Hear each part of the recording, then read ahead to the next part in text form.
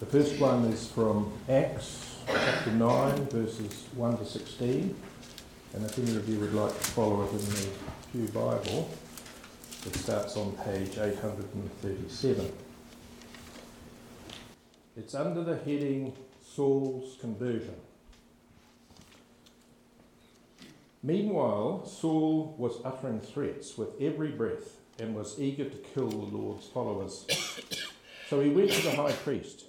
He requested letters addressed to the synagogues in Damascus, asking for their cooperation in the arrest of any followers of the way he found there.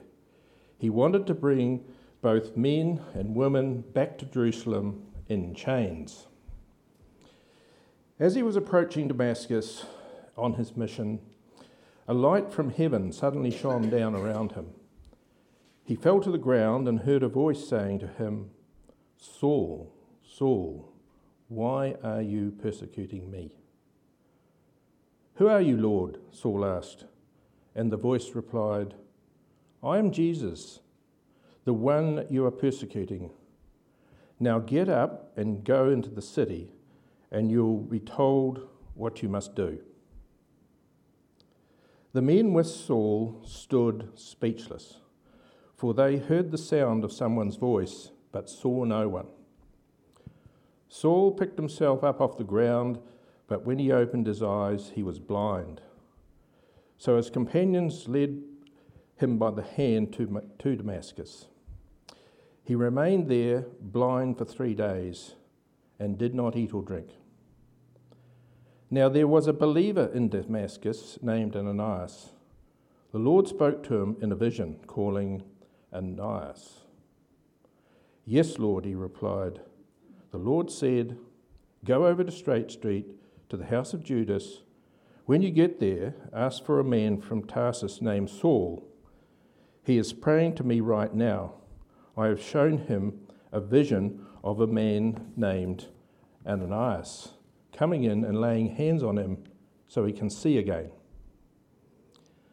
"But Lord," explained Ananias, "I've heard many people talk about the terrible things this man has done to the believers in Jerusalem. And he is authorized by leading priests to arrest everyone who calls upon your name." But the Lord said, "Go, for Saul is my chosen instrument to take my message to the Gentiles and to the kings, as well as to the people of Israel. And I will show him how much he must suffer for my name's sake." And secondly, from Matthew, and this is on page 735 of the Pew Bible, and it's under the heading, The Sermon on the Mount. "God blesses those who are persecuted for doing right, for the kingdom of heaven is theirs. God blesses you when people mock you, persecute you, lie about you, and will say all sorts of evil things against you because you are my followers. Be happy about it. Be very glad, for a great reward awaits you in heaven. And remember, the ancient prophets were persecuted in the same way." Yesterday, I slipped down to Dunedin to see my oldest daughter, Grace. And it was because that evening, her, along with the Dunedin Symphony Orchestra and the City Choir, Dunedin City Choir, were presenting Handel's Messiah. It was beautiful. It really was lovely. First time I'd been able to see a live performance of it, and the full version of it too.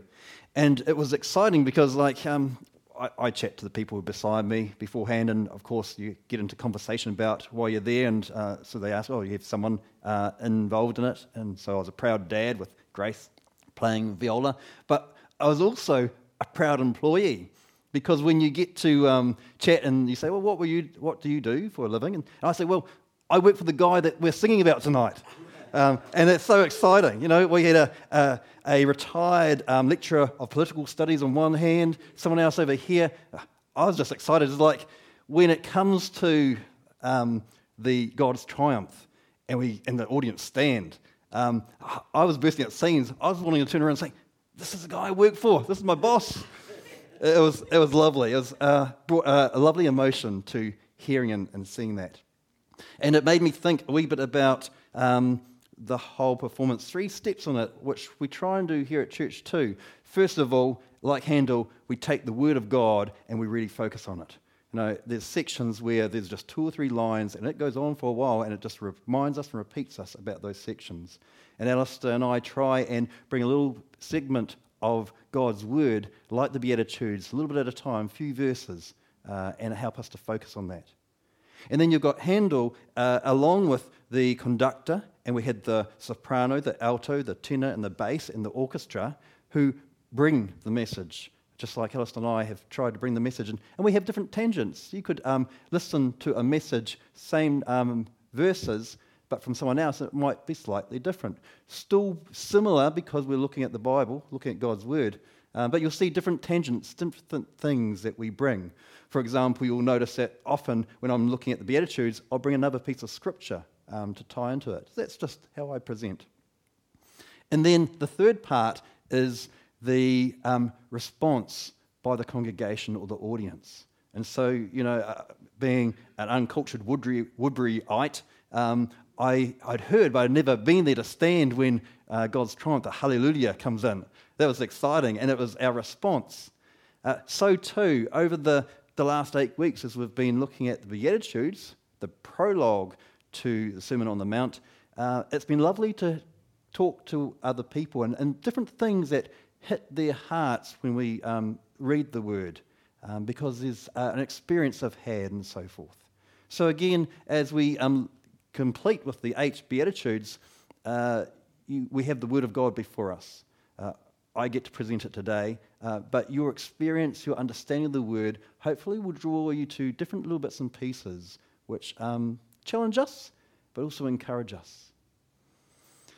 So we have been working on the Beatitudes for the last 8 weeks or so. It began with Jesus turning the world's values upside down.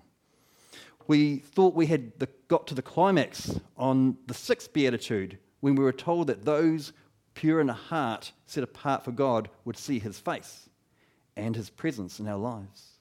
Then we saw more added to this beautiful blessing by learning that as peacemakers, we would not just see him, but would be called his children. Imagine the anticipation and atmosphere in the air as Jesus announces the final beatitude, "Blessed are you when you are persecuted." Not if, but when.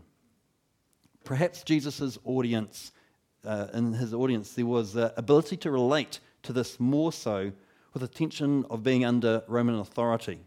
There was open and obvious persecution in the community, and the early church certainly knew persecution.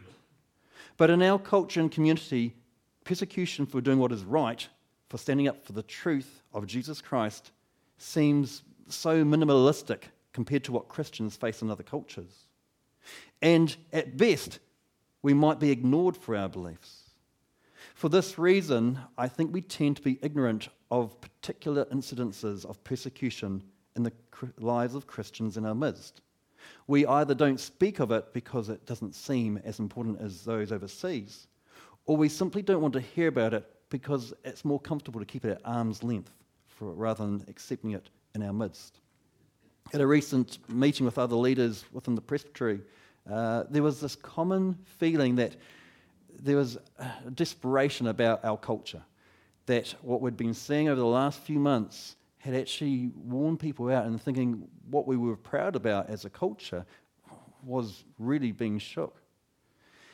And I think Roger Wilson shared about praying for our nation and for the government. We now have a new government, as Roger said in a prayer. Let's pray that God is abundant and working in their midst. What will come forth? And so please make sure you pray again today for the government and during the week and ongoing.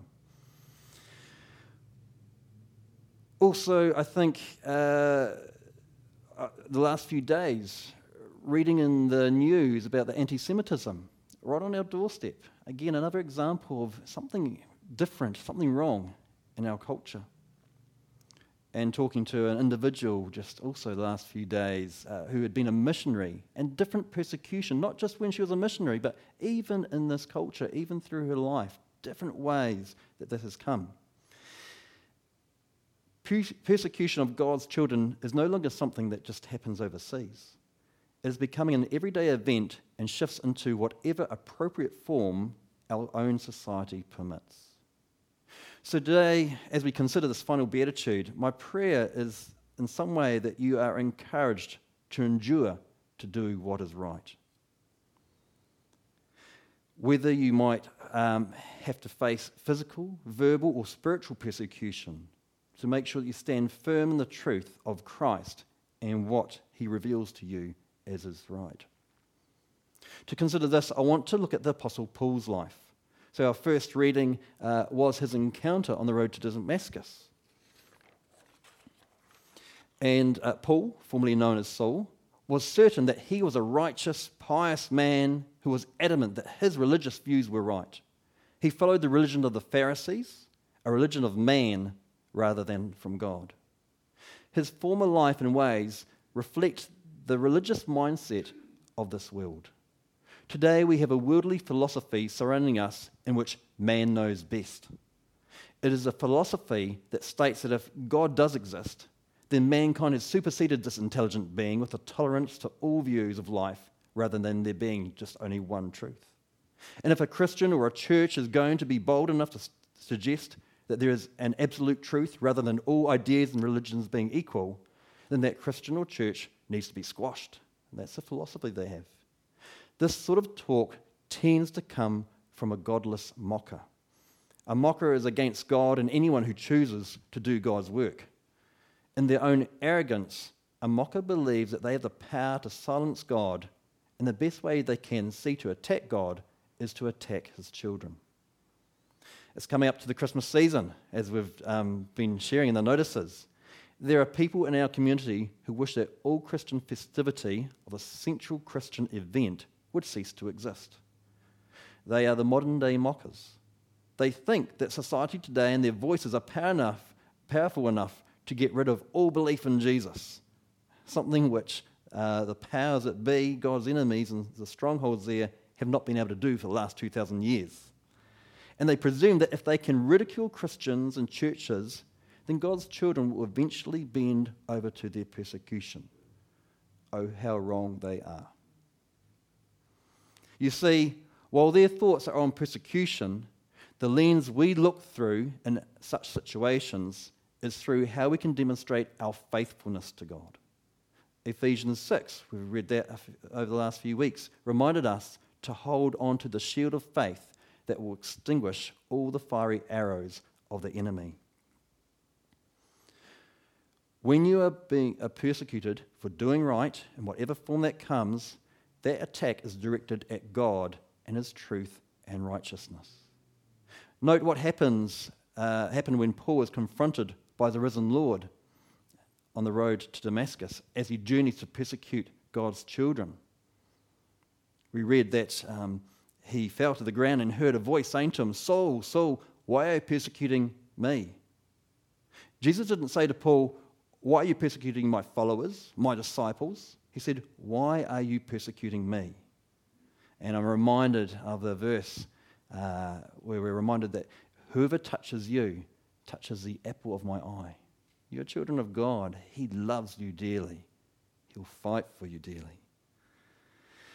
There is a significant warning to be considered here as well, because the worst scenario is when persecution against a Christian would come within a church. While there needs to be discipline and rebuke at times, we must be very, very careful and very, very aware of our motives, especially in our words, that we are not attacking and therefore persecuting one another. And we must also make sure that our inaction, our lack of action, is not designed to do the same thing. Make sure that our lack of action is not our form of punishing or persecuting another. Because if we act in such a way within the church, then really simply attacking Jesus himself. Jesus in the fifth discourse in Matthew 25, we hear of him talking about the final judgment.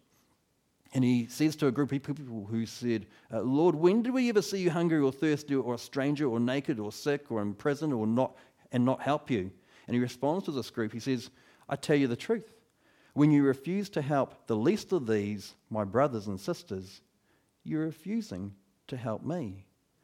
A lack of action to one another, a lack of love to one another is a persecution towards Jesus.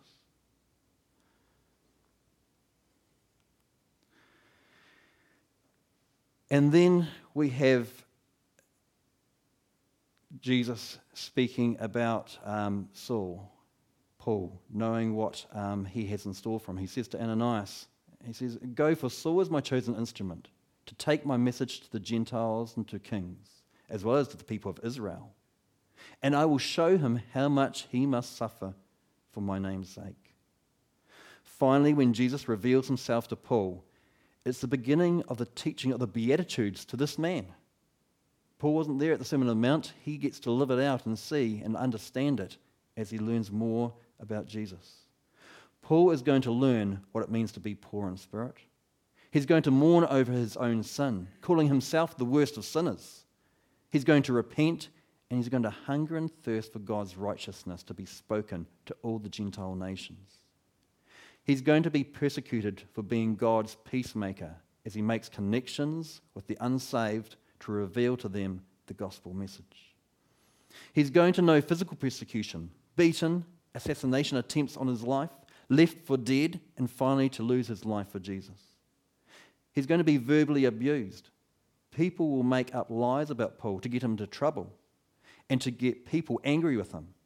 And if we want to look at a good example of what it might look like to have the right attitude as described in the Beatitudes, then the Apostle Paul is an excellent example to study.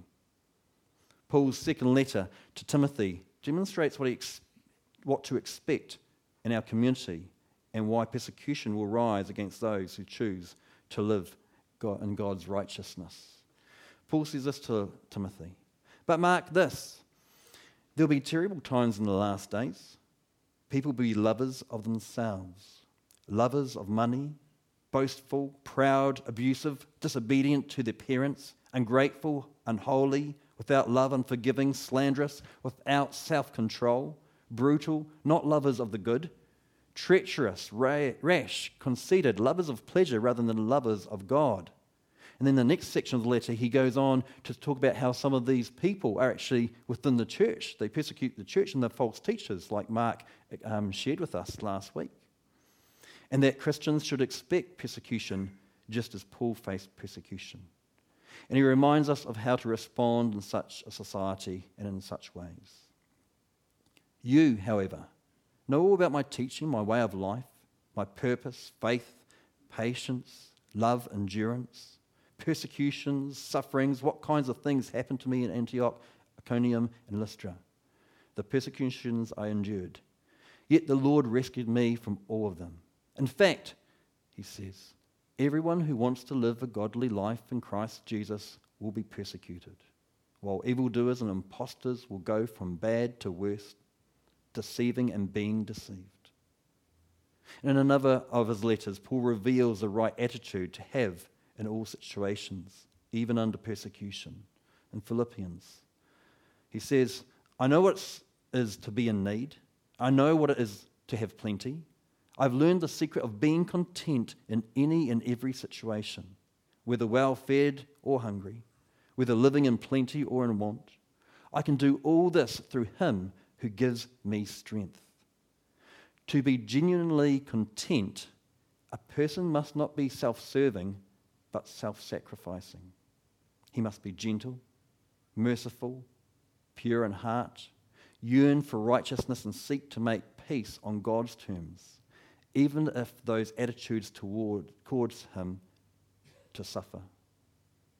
If we choose to live faithfully in the first 7 Beatitudes, then expect the 8th to come about too. Let's have a very quick look just at the 3 forms of persecution I mentioned: physical, verbal, and spiritual. With the physical, we see the worst form of persecution, the physical form, occur in the first few chapters in Genesis. Abel was persecuted because what he offered to God was a righteous gift, not for other conflicts between him and his brother. Cain premeditated murdering his own brother because of the distance he had created between himself and God. Along with the Apostle Paul, we can also read of people of faith like Moses, who persecuted, chose to associate with his Israelite nation rather than to continue with the riches of the Egyptian upbringing. Or Daniel, who was persecuted for his good character. We can expect a rise of persecution as the time of Christ's appearance draws closer. The believer will need to have an attitude of self-sacrifice and a willingness to face persecution for the sake of God's righteousness. God does not want his gospel altered under pretense of its being less demanding, less righteous, or less truthful than it is. He does not want witnesses who lead the unsaved into thinking that the Christ life costs nothing. A synthetic gospel, a man-made seed, produces no real fruit. And verbal persecution, perhaps the most common form of persecution a Christian or church in our culture might expect to receive. Verbal abuse or mockery. And in our culture, of course, that can happen behind our backs, not just to our faces. Again, it won't necessarily be because of the conflict between two people. It'll be the tension between a mocker and God. And as I mentioned earlier, the mocker is described as a godless person in Proverbs, who goes out of his way to cause disruption to anybody who would stand firm on God's word. Again, the tension is between that person and God. But as God's peacemakers, his messengers expect to get the brunt of the physical or verbal attack. And then there's also spiritual persecution, which can come in many ways and includes physical and verbal persecution. Vandalism can be a physical, spiritual attack. Online deception and hacking can be a form of spiritual, verbal persecution. These forms aren't always spiritual attacks, but often, if you look at the coincidental timing of such things happening, then you may be able to recognize a spiritual persecution upon you. So often I see that timing of something like that happens. It might be when I'm doing something or people are doing something towards serving God. And if you suspect that, then make sure you pray about it and get others you trust to pray for you as well. Spiritual persecution comes from the evil one, from Satan and the demonic powers within this world. We know that Satan has been given authority over the world for the time being. We know that we are at war with the principalities of this world. And at the end of the Armour of God section in Ephesians 6, Paul says, "For our struggle is not against flesh and blood, but against the rulers, against the authorities, against the powers of this dark world, against the spiritual forces of evil in the heavenly realms." Their attack and persecution will come in many forms. It's not only through a personal persecution, but can come upon members of your family. Spiritual persecution can come in the form of ill health. Paul speaks about a thorn in his side, possible illness that was a spiritual persecution to him. It can come as an attack on your property, possessions, and finances. If you're not sure about that, just read the book of Job. It may come as an attack on your time and ability to do God's work. We need to be aware of this. I don't want you to take it the wrong way. Not every little thing that goes bad in our days is a spiritual attack. But it's worth being aware that Satan will use our health, property, and daily lives as a way of attack and persecution against God's children. In the next section of the Sermon on the Mount, Jesus explains our attitude in a world that will be at odds with us and our faithfulness to him. We're told to be salt of the earth and light to this world, and we're told to rejoice, to be joyful and glad in our attitude to our role or place in this world.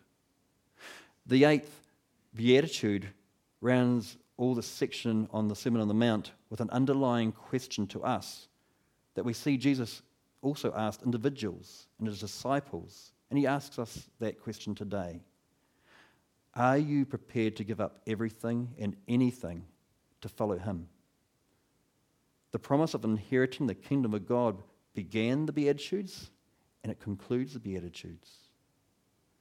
The Apostle Paul, as I said, never got to hear the Sermon on the Mount, but he learned through special revelation what Jesus meant by living out the Beatitudes, and he learned them through following Jesus' desire on his life.